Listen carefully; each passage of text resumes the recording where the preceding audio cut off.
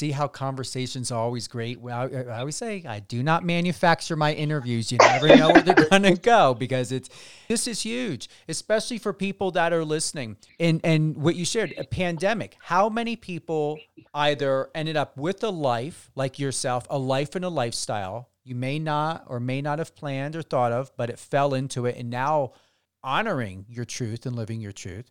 And how many people fall into the majority and they just become a statistic. I'm telling you, you're going to look back on this, Cale, and you're going to continue to remember your experience in the Naval Academy. And I'm going to tell you, you're going to constantly be reminded, this is where the piece comes in. You're going to be constantly reminded that because of that experience, it's not important unless you believe it is to be, of the length of time of when you were there.